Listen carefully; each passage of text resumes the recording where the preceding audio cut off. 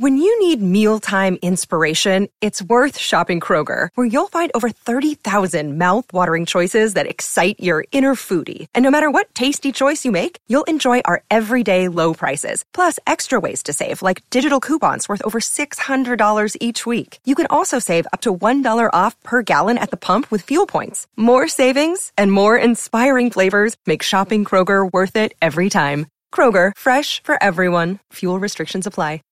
From the RFC News Desk, I'm Chris with your Transformers News Update for Wednesday, September 29th, 2021.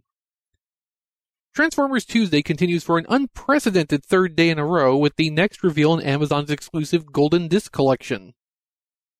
As we pretty well figured out ahead of time, today was the redeco of Kingdom Tigatron. A toy that has yet to be officially revealed for the standard retail lineup, mind you. So to get up to speed here, Kingdom Tigatron is a Voyager, designed largely along the same lines as Kingdom Cheetor, but with some probable quality of life improvements thanks to the added flexibility of the Voyager price point.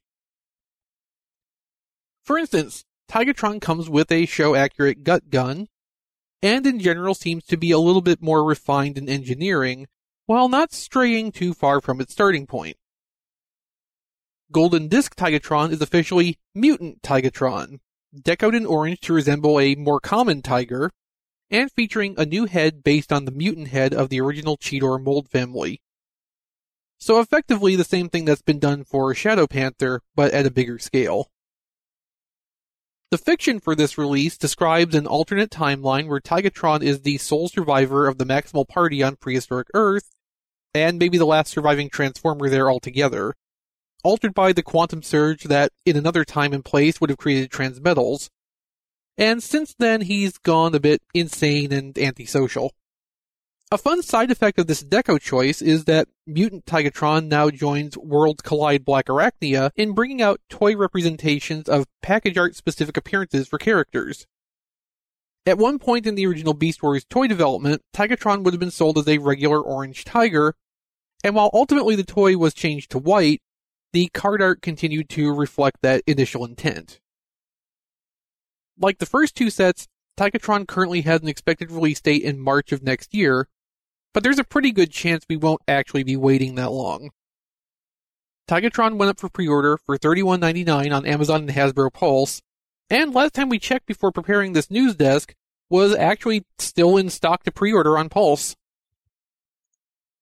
Based on the inside info, if we have a reveal tomorrow, that will be Terrorsaur. I'm personally anxious for that reveal in order to see just how they ended up carrying out the retool from AirRaiser to give us a pterodactyl. Look for a follow-up episode digging into that subject if we get our fourth reveal this week. We had some other excellent news today, as HasLab Victory Saber has cleared its minimum backer requirement and is now on track for production.